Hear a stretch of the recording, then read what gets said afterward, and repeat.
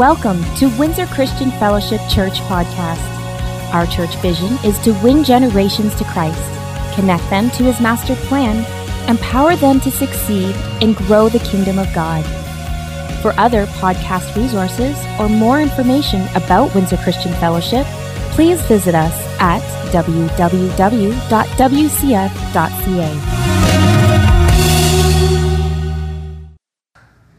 In Hebrews 10, as we read earlier, verse 24 and 25, let us think of ways to motivate one another to acts of love and good works. And let us not neglect our meeting together as some people do, but encourage one another, especially now that the day of His return is drawing near. So we're working today on, we want to talk to you about engagement. And how many of you, realistically, how many of you like to eat? The rest of you are either lying. So here's how this works. You can talk about food. How many know you can talk about food?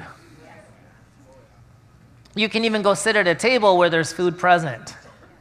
But does that benefit you? When does the food benefit you? When you engage in the process and you actually take some of that food and put it into your mouth. That's right. Recently, I was blessed with the opportunity to have some prime rib, perfectly cooked. I took a little piece of that, but it was great looking at it, but it wasn't until I engaged in the process and took a piece and put it into my mouth and it started to melt that I was actually partaking and fully participating and fully engaging. The same is true within our local congregation of believers. You can talk about church and you can talk about Jesus. You can even show up and sit. But it's the people that engage most fully in the process that are going to absorb the most out of the experience. And this is what we're going to be talking to you a little about with that whole motivated to love and motivated to good works. So today I'm thrilled to have Pastor Rick up here with me. So why don't you come now and you can start.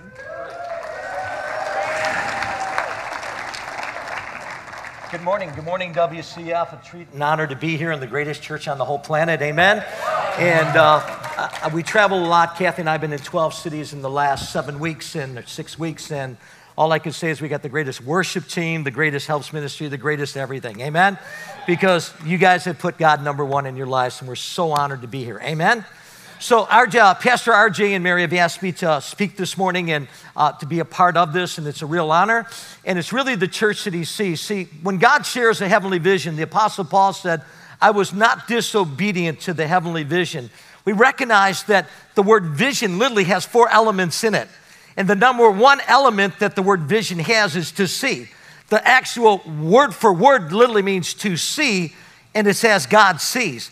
And the way God sees things is a little bit different than oftentimes we see things, and the way God sees one another is a little bit different than the way we oftentimes see one another. And so I want to just develop it from their standpoint. So it's the ability to see what it is that God sees. When Abraham was given this here charge in Genesis 13, he said, after Lot was gone, the Lord said to Abraham, look, as far as you can see in every direction, I'm going to give you all this land to you and to your offspring as a permanent possession, and I'm going to give you so many descendants that like dust they cannot be counted. Later in Genesis 15:4, he said, the Lord brought Abraham outside beneath the night sky and told him, look up into the heavens and count the stars. If you can, your descendants will be like that, too many to count. We could see that Jesus said, for the joy that was set before Him, He endured the cross. So we could see the importance of the vision. And I believe it's brilliant for Pastor RJ and Mary in their first tender here now as in the lead role to cast the heavenly vision of the church that they see to mobilize every part. How many know none of us are called to be spectators in the church? We're all called to be participants in the church, and I want to zero in on that. When Nehemiah had a heavenly vision, you can read that in the book of Nehemiah chapter 1, and you'll see about the vision that God actually gave to him in prayer and the time of fasting. But how many know that in chapter 2, he got all the resources that he needed, but in chapter 3, he was able to mobilize the entire nation together to fight, to work, to serve, and to bring the project together. And so every person, it said, you'll see the word in the New King James, repaired, I believe it's some 28 times, and it's a corresponding action to what they had, the vision, and then every part doing their part. In the same respect, we need to understand that God looks at his church today, and how many know he's not coming back for a divided church, he's coming back for a united church. He's coming back for a glorious church. Come on. A church without spot and wrinkle. Now, how's that going to happen? Well, God wants us to lift our sights up and to see things the way that he sees things. Until you see you're righteous, you'll never live a righteous life. Until you see that you're dedicated, you'll never live a dedicated life. Until you see that you're forgiven, you will always live with condemnation. Until you see yourself the way that God sees you, which is different than oftentimes the way you see yourself, because your identity is not in the Shumateros that I was raised in. Our identity now is in Christ. Amen? And so Gideon saw himself as a weakling. Gideon saw himself as a failure. Gideon saw himself inferior. Gideon saw himself as the least in his father's house, but God saw him as a mighty man, a warrior, and a champion. And how many know some things happened in his life that brought him up into the place where the angel of the Lord actually visited him? And how many know he stepped up and believed what God had said about him was more real than all the identity of his past? And when he broke into that, God made him the champion that he was. In the same respect, God even prophetically changes names. We can see Simon, who was one of the 12 apostles. We know him as Peter today, but his literal name was Simon. And Jesus changed his name from Simon, the reed, the tumbleweed, the one that's just bouncing around, the one that's always speaking out of place and turn, to the rock, okay, the fortified one. And so we see this in the Word of God. The way God sees us is different than how we see ourselves. So I want to tie it in this morning into the church and how that fleshes out in a very, very practical way. Amen? Now, we read the verses this morning about not forsaking the assembling together as the manner of some is, or not neglecting the assembling together as the manner of some is. If you could put the text up there in the book of Hebrews 11. Now, I've learned this here over many, many years. Putting people on guilt trips is not going to change them. Amen? Telling people why you need to be in church and just tell, you need to be in church, you need this and that. Just telling them is not going to change them. But what I've learned in life is that oftentimes we do things that is impossible in the natural because God is prompting us to do things. An example of that would be David and Goliath. We know for 40 days, Goliath came out every day and he taunted in disdain and mocked the children of Israel. And the top army officials were all full of fear because of what he did for 40 days. The devil paints pictures inside of our minds. And he doesn't do it over a week. He doesn't do it over a month. He does it over sometimes decades inside of our lives of inferiority, of rejection. And he paints these here pictures in our mind. Just like God wants to paint a heavenly vision, the enemy often paints a picture. And it's really disgusting with our culture today how there's such a disdain towards men today. And men are look like that they're weak. Men are look like they're inferior. And we build the women up that they're the strong ones and everything else. Come on. And not against strong women. But the reality is men are not weaklings. Men have a God-given gifting inside of them, listen, to be the giant slayers of the day, to be the champions of the day, to be the overcomers that God has called them to be the winners, to be the champions, to be the heroes. God has put that on the inside. So the culture is trying to paint a figure and a vision of men that goes contrary to what God's word has to say. So as men, we need to rise up against that thing, amen? So here's what I've learned is then, God said, let us not neglect. Whenever you see the word neglect, it is usually never in a positive connotation. So if somebody neglects their personal appearance and they let themselves go, that's neglect. If somebody neglected their children, or if somebody neglected their husband, or they neglected their wife, it's usually a terminology that is always used in a negative way.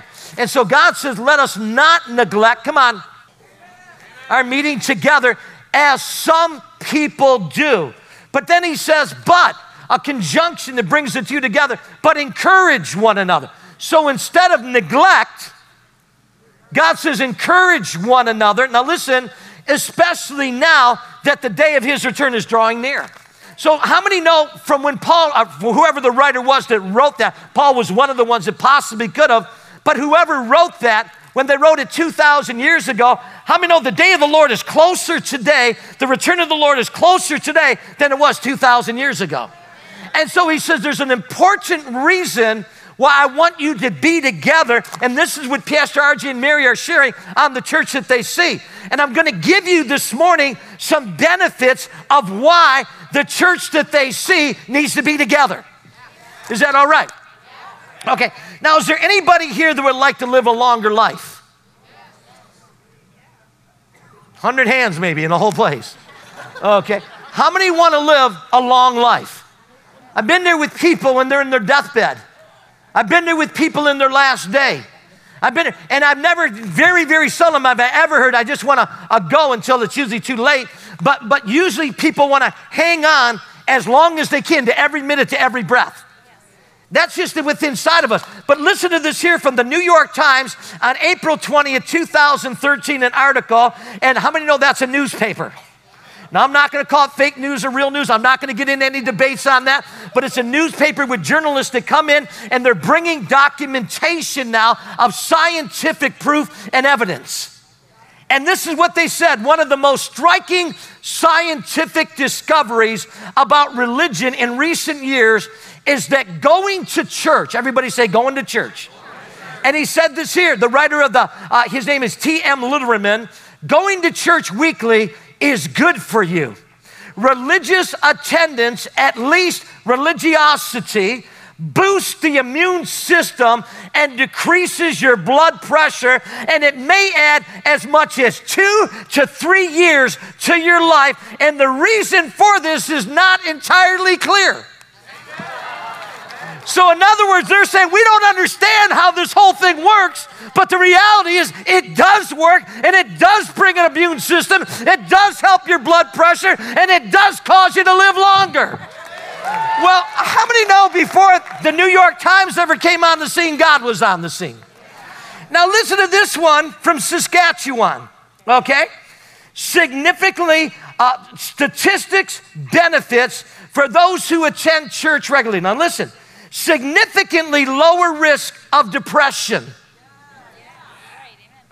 I'll say it again, significantly lower risk of depression, not from a preacher, not from a minister of the gospel, but researchers at the University of Saskatchewan found that the incidence of clinical depression was 22% lower among those who attended religious services at least once a month, compared with those who never attend. So listen, if you're just a monthly one that just checks in once a month, you're 22% better than the others. But let me tell you, what would happen if you ended up going every week? It can go from 22 to 44 to 88% better of depression. They tell us, and they're all over the room today, the psychiatrist, that some 4 out of 10 Canadians are suffering with mild to severe depression. Now you understand why God says it is a good thing to give thanks unto the Lord and to call upon his name. Now you understand why the Bible says, enter into his gates with thanksgiving and come into his courts with praise. For the Lord is good, his unfailing love is forever, and his mercy endures forever. Now you can understand why how good and how pleasant it is for the brethren to dwell together in unity. It's like the precious anointing oil that ran down the beard of Aaron. It's like the dew that came down Mount Hermon. And he said, there it is that God commands his blessing in life evermore. There's benefits to coming to church. Number 2, how many struggle with not enough hours in the day? Come on. How many have ever said that? There's just not enough hours in the day to get everything done. Well, there's an answer. Better time management for those who attend church. People who attend church have better ability to manage time and achieve their goals. This is from a report from Freeman from 1985. And they said perhaps it's because maybe they follow God who calls them to redeem the time. And then he also, church attendance has a direct effect on reducing deviant behavior such as drug use, violence, and delinquency among at-risk youth from the Fagan study that they did in 2006. So they'll have better time management and they'll have better use and opportunities of their time because they're going to be able to seize the opportunities that are there because they took time for God. And then number 3, listen to this one, better grades. This is research. It said better grades and higher education prospect. Church attendance is correlated with higher math reading scores, and greater education aspiration from a Regeneris 2000 poll. And the church attendees are more likely to complete homework and degree programs. Amen. In other words, they're just not going to start them, but they're going to finish those there things. And church attendance is why. Oh, listen to this here one. Significantly lower risk of death, longer life expectancy. Don't get me wrong, the death rate amongst Christians right now, to the best of my research, to the best of my study, to everything I've ever checked, is 100%. So how many know we're all going to die? So don't think I'm not preaching something that we're not all going to die, okay? Now, the rapture thing's another whole thing, but we'll leave that for another day, amen? There's been many before me that believe that we're going to be raptured out, okay? But the reality is, but apparently, some people live longer, and this is the research. Those who go to church more than once a week enjoy even better health than those who attend only once a week. Research.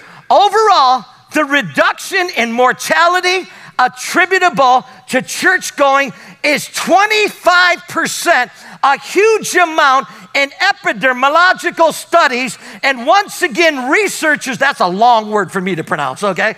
And once again, researchers thought that perhaps this was simply due to having strong, supportive relationships. So that's what they thought, just the relationships in the church. But non-church centered groups didn't experience the same effect.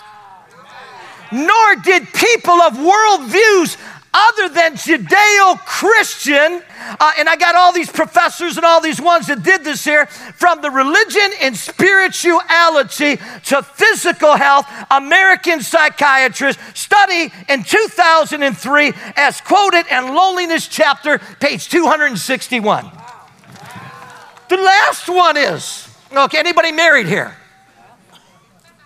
About half you, okay, anyway. But anyway, better sex lives. A recent University of Chicago study known as the most comprehensive and methodologically sound sex survey ever conducted found a dramatically higher rates of the big O in women who attend church services religiously. It said, thus was echoed, listen to here, by a 1940 Stanford University study. No wonder there was church growth in 1940. Back then, 98% of all Canadians were actually in church back then.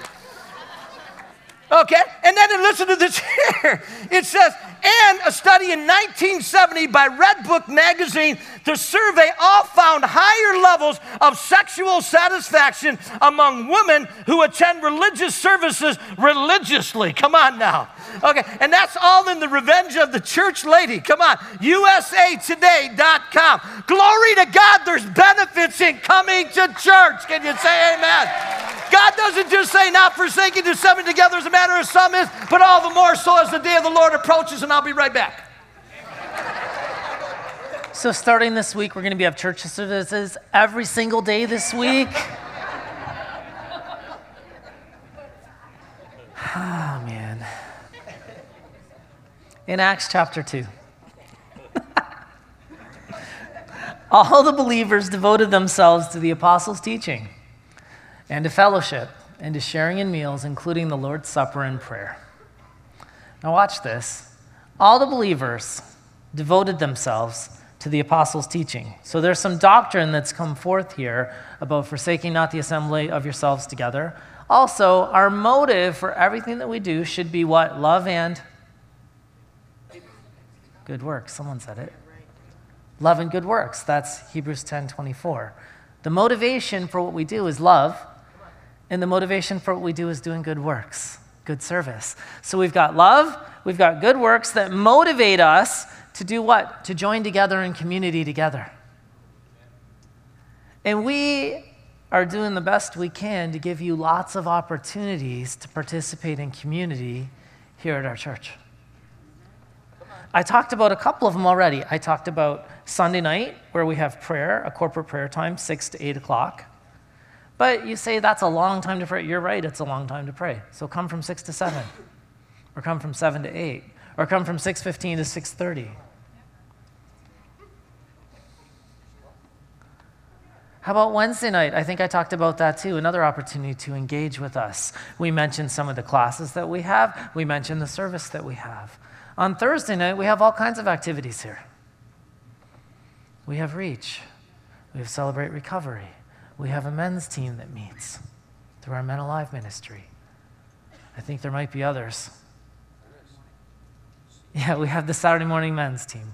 We have mentor groups that meet in people's houses. And you're going to hear more about that starting in the new year. We're going to start activating more mentor groups and give you more opportunities to meet house to house as they did in the biblical. And then we have meetings in the corporate body, the corporate assembly together. We have a youth group that meets on Friday nights. Any youth?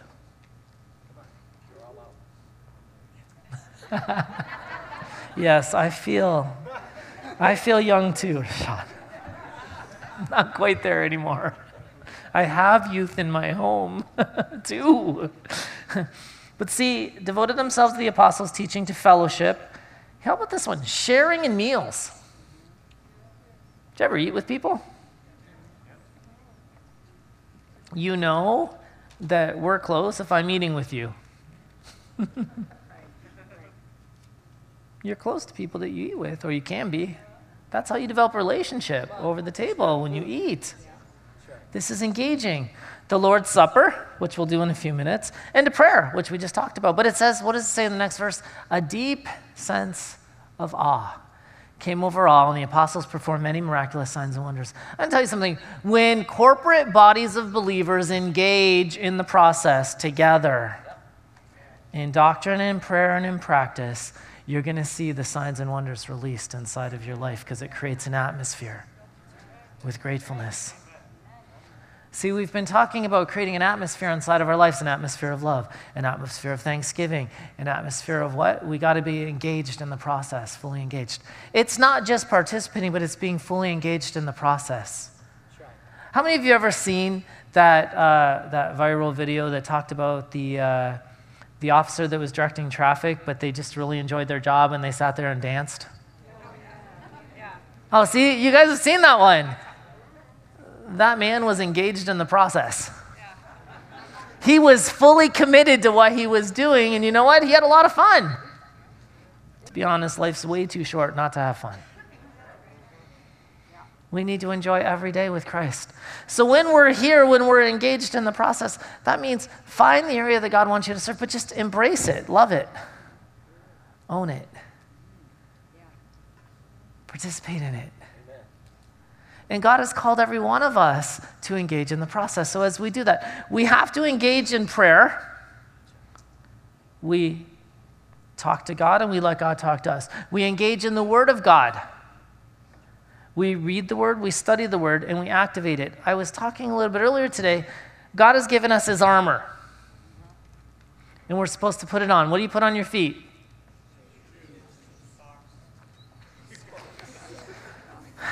Yeah, you were blessed out of your socks at the Sovereign, weren't you, bro?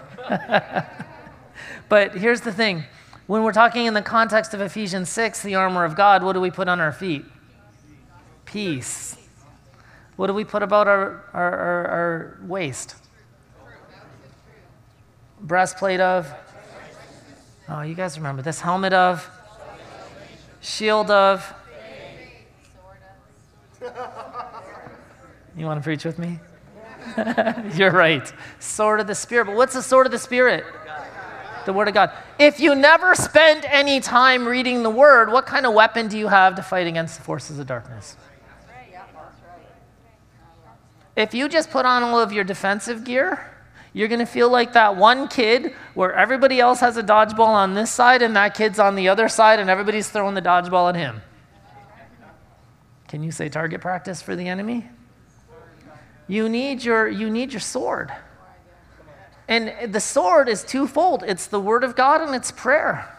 And when you start activating the Word of God in your life and you start activating prayer in your life, that's when we go to war against the enemy, and that's our offensive weapon that we can use as we engage in the process.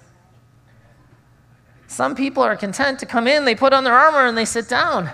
And then they wonder why they get beat up a lot. Oh, I tried Jesus, I tried church, it's just not working for me. Well, you can only half engage in the process. You need to pull out the Word of God and start applying it to your life, that God has not given me fear, but of power, love, and a sound mind. That I can do everything with the help of Christ who gives me the strength that I need. And we start applying the Word of God to our life, and we start going to war against the enemy, and we uproot the lies that he's placed inside of us. This is engaging the process. We allow the Word of God to change us from the inside out. I know Pastor Rick has more to say. Come on up here, Pastor. Pastor RJ, this is fun. Yeah. Amen. It is. Telling people why they need to go to church. I know, hey? We're preaching to the choir today. Just a question. Was Dad and Mom an example of actually going to church? Let's see.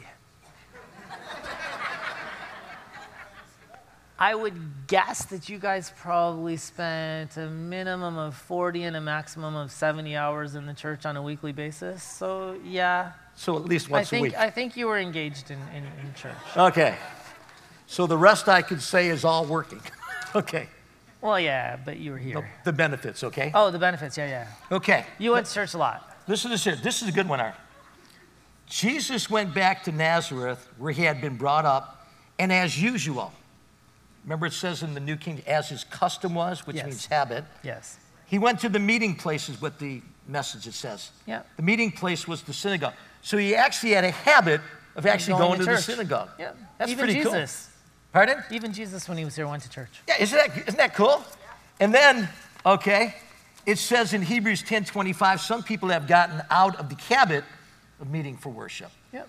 So that means it only takes, they say, 21 to 28 days to make a habit. To make a habit. Good or bad? Good or bad. Okay, so just a question. So if somebody actually, they say, I'm just tired. I'm just going to stay home. Okay? And then the kids say, well, I want to go to church. Well, Dad's tired today. But today everybody's here because we got an extra hour of sleep. Amen? And there was even more people at the 9 a.m. than at the 11. There was a few that showed up really early. They were here like at 6:30 in the morning. Okay. But just a question over here. So it says they got out of the habit. So how can they actually form a good habit? So if the average person in church goes twice every month in Essex County, and that's what they say. Am I correct? Yes. Okay? And I've talked to a lot of my friends in their churches all throughout here, and they say the average Christian is going 2 out of 4 weeks a month. The average, that's what it is. So if that's true, and then a bump comes up, shower comes up, a wedding comes up, and that's 3 weeks. I got another whole line of statistics why people, how to minister to the unchurched, but why the unchurched became the unchurched. And 22% of them said they never planned on it. Just kind of happened. Life just kind of happened. So that's almost 1 out of 4. It just happened. They got busy, and then they just stopped going, and then over a period of that habit was formed after 3 to 4 weeks, and then that's happened. We have to be intentional in faith. There it is. So we have to be intentional. We have to intentionally purpose to say, God, I'm going to put you first in my life, and because of that, I'm going to be in church. Amen. Amen. That's good, Art. That's all. So it is a positive example. Going to church is a positive example. When you go each Sunday, you're setting an example. You're setting an example that other people notice. It's an example that becomes an inspiration for other people, and people who are trying to make their lives better, people who want a positive change, are going to be impacted by your example of someone who is committed to regular church attendance. Now, let me just state this here. One of the things that I know Pastor RJ and Mary are really working, and that Pastor Kathy and I have worked in the past, is to always make everything we do at WCF life-giving. We're not just talking about going to church because you have to go to church. We're talking about engagement in church, not just being on the sidelines, because what we've learned is, and if you knew how many men that I work with, okay, in the church now, even out of my role, that actually are able to already train and equip, that I turn people over to them and bring that one over to that one and give this person this assignment, give that, and then they're using their gift.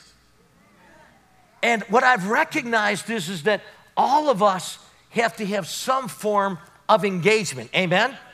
And this is huge. And then not only is it important for fellowship to come in.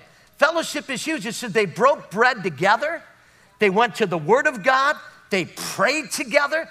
Do you know how many times in the New Testament, in the book of Acts, it says, and they prayed? And then it says, and God did something. Every time you study that out, I think it's 28 times in the book of Acts, it said, and they, the corporate church, prayed, and then God did something. Amen?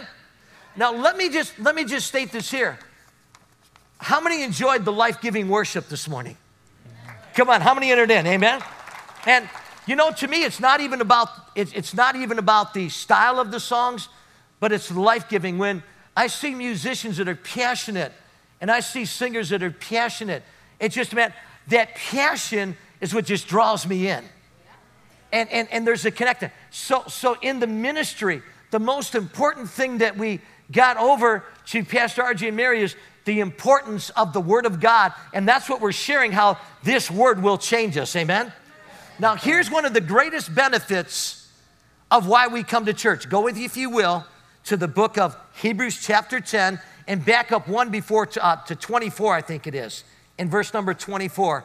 And you got to get it, okay? Now, here's what he says before he says not neglecting. It said, let us think of ways to motivate one another. Come on, to what? To acts of love and good works. So how many know if somebody gets out of love, then how many know our responsibility as believers is to motivate or encourage them? Come on. One translation literally uses the word provoke them. And it means incite them to action, to love, and to good works. So all of us have people that we come in contact with every day that are stuck in the ruts of life. There's people you may work with. There's people that you may work on the line with, or people that you may employ, or people that you work with in the field out there, wherever it might be, that are stuck from a betrayal, stuck from a hurt, stuck from a painful experience, stuck in some area of their life. And our job as believers is to come alongside them and encourage them. Listen, I've watched you. I care about you, but you're stuck. All you're doing is rehearsing and nursing what happened 30 years ago. And you know what? I got a place we can hang out. I got a place we can go to that you can get free of that there. Oh, really? Where's that? You know, like church. Oh, really? You know? And you know what? I'm going to come by and I'm going to take you to church. You know what happens? God comes on them and they recognize their sinfulness outside of Christ.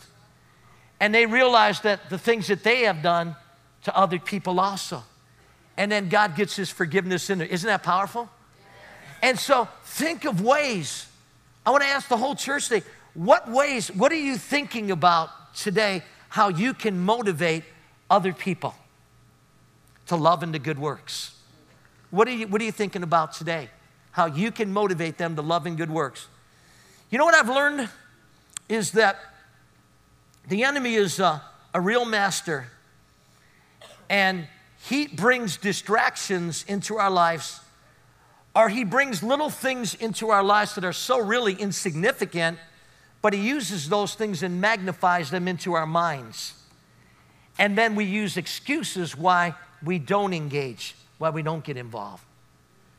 I believe that every course, Karen right now, who's on baptism, is actually got a class. It's a new one. And it's just on a book of the Bible, the Song of Solomon. And there's no more seats in the class. Because people have engaged, and people are hungry, and people are coming in. All of us struggle in areas of mind renewal that's going on. And we're trying at times to change the behavior, and the Bible says you'll never change behavior until you change the way you think about that behavior. You know, there was a flea study that they did on fleas, and they put the fleas in a pan, in a pot, and it was a tall pot, and they put them in, and these things were just jumping, okay, the fleas. And then they put a lid on top of the fleas, and they jumped, and they hit that lid, and they hit that lid, and they hit that lid, and they hit that lid, and then basically in their mind, the fleas said, there's no way that I'm going to get out of this pot, so there's no reason to even try. And they took the lid off after the experiment, and the fleas never jumped up out of that pot. And it's the way many believers are today. There's lids of limitations that have been put on your life. And it could come from good-meaning people. It could come from family members. But those lids are inside your life. And there's courses that are mind renewal that will change the way you think. Like you've heard me say this 100 times. The elephant, they would tie a rope around it when it's a baby. And then they bring it out to the circus, and the elephant's out there. But then that elephant grows, and it pulls against that rope and pulls against, and it can't do anything as a baby to get free of that thing. Pull, stake, rope means limitations in our lives. And all of us have these limitations in our life that God wants to break us out into another dimension in.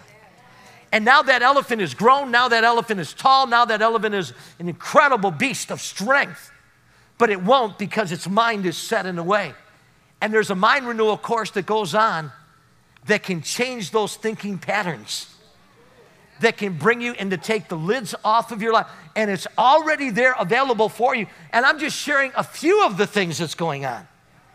And there's many others. For all the seniors that are here, don't ever speak of being retired. They literally tell you the molecular changes that goes on within inside of your system, it actually causes your metabolism and immune system to slow down. People, this is what's amazing to me is we have never used the word, Kathy and I, retired. And yet I had 8 people come to me this week and they say, hey, how are you enjoying retirement? And I'm saying, I've never said we'd retired.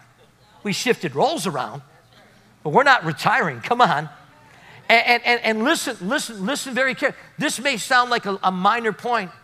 For all the seniors that are here, 50 and up, you need to be there Tuesday if at all possible, because Kathy and I have been spending one of our exercises of bonding together, amen, is we read to one another. And it's usually her reading to me because I'm a little bit slower, amen. So she reads, and then some of the things we're learning about this area is just huge. But again, it's taking the lids off the mindsets of individuals that will bring them into another dimension. Last of all, what are you thinking about to motivate one another? Or are you not motivated yourself? Because you'll never motivate someone else until you're engaged. And the church that Pastor R.J. and Mary C. is an engaged church, full of love, provoking, motivating one to love, but also to good works. They have one of the largest helps, supportive role ministries in the entire nation of Canada today. In this church right now, one of the highest. But yet there's still hundreds of individuals that are still not engaged. And I believe that this is one of the reasons why the church they see is going to get into that engagement. You go ahead, right in. Amen. And one of the things that I just wanted to point out when we're talking about this love, it's relationship with others. You know, your Christian life can be most fully realized only in relationship.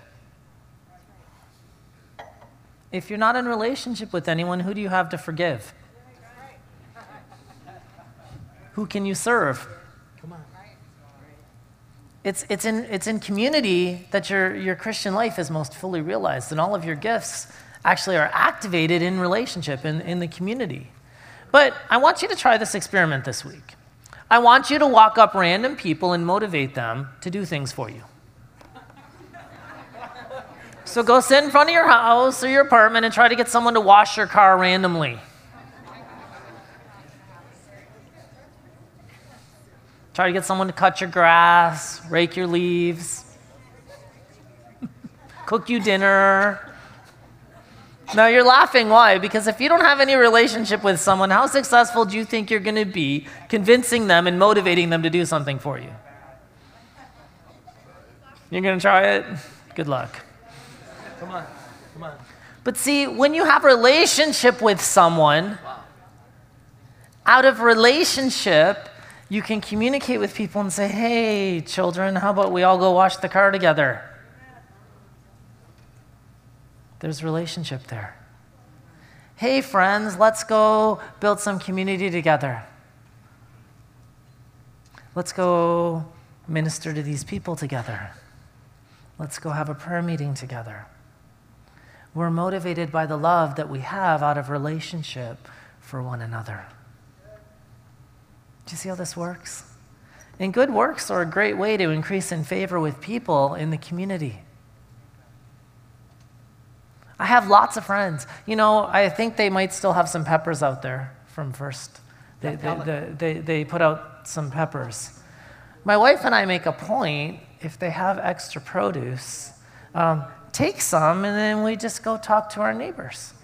And we share with our friends. And I think I've shared, but even on our street right now, there was one couple, and they had strawberries one day, so I grabbed some strawberries. Went down the street with strawberries. They were nice strawberries. They were great. And the one lady came to the door, and she just looked stunned. And I was like, you gonna be okay? It's just a strawberry. But she had gone to the store and done her grocery shopping. She forgot strawberries, and the dessert she was making to have her family over required strawberries. And she's freaking out about this, and all of a sudden I show up at the door with strawberries. We're friends now.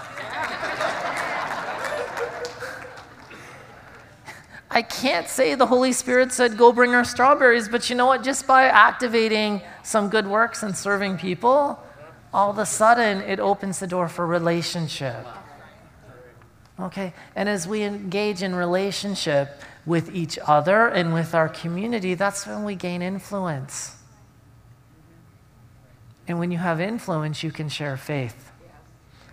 Or people see the faith that you live day in, day out, and then they want what you have. You know you're doing it right when people walk up to you and say, I want what you have.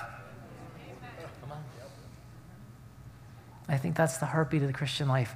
Why don't you all stand with us, and if you didn't grab an element on your way in, please do now. The ushers will help you find one. And you know, when we come to the Lord's table, the communion, that's one of the things that it listed a moment ago that we do together in community. We partake of the Lord's Supper. And in community, what do? We operate in forgiveness. It's true. We forgive those that have wronged us. We release offenses. The Bible says when you come to the altar with a gift, you should, if you remember there's aught, you go deal with that before you come to the table. Because at the table, there's freedom and deliverance. Go ahead, Pastor. That's powerful. They were constantly devoting themselves to the apostles' teaching, the Word of God, to fellowship, not hit and miss, but constantly, and to the breaking of bread and to prayers. This was the DNA. And everyone kept feeling a sense of awe, and many wonders and signs were taking place through them, the apostles. And all those who had believed were together, had all things in common. And Father, as we're here today, I'm just asking that there would be such a spirit of engagement that even as my brothers even shared that they were isolated, they felt that they're introverts and not extroverts of any kind. But Father God, they engaged, and now their lives, they just feel different. The wife even noticed it. So Father, as we partake of the bread today, may we see the church that you see, a glorious church. May we see the church that you see, a united church, a thankful church, a worshiping church, a praising church, an uplifting church, an encouraging church, a strengthening church, a church as a place of refuge, a safe place, but also a church where there's engagement of what it is that you've invested into our lives. And Father God, as we partake of the bread, may any area of neglect in our personal lives, any area of neglect in our soulish life, our mental life that we've allowed, God, forgive us in your mercy today. And as we partake of the bread, release, Father God, a spirit of engagement back to you in prayer, but back to also the body of Christ, as you even admonished the church at Ephesus. You've fallen from your first love, me and one another. Go and do the first works. May that be done for all of us here at WCF. Let's partake of the bread.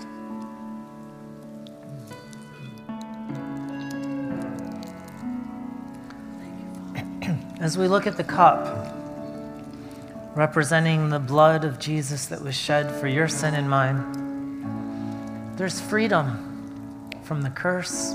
There's freedom from bondage.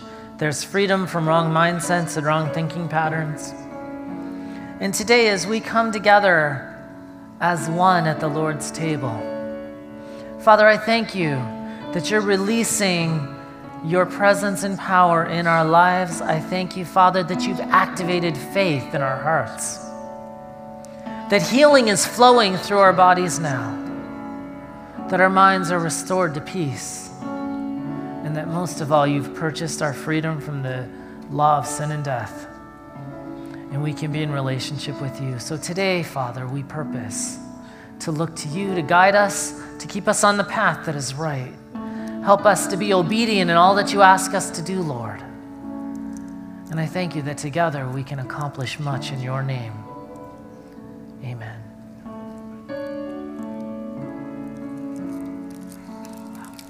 So today, as you've been here worshiping our Creator together, God bless you all as you go in peace, greet your neighbor, and have the best week of your life. We'll see you next time.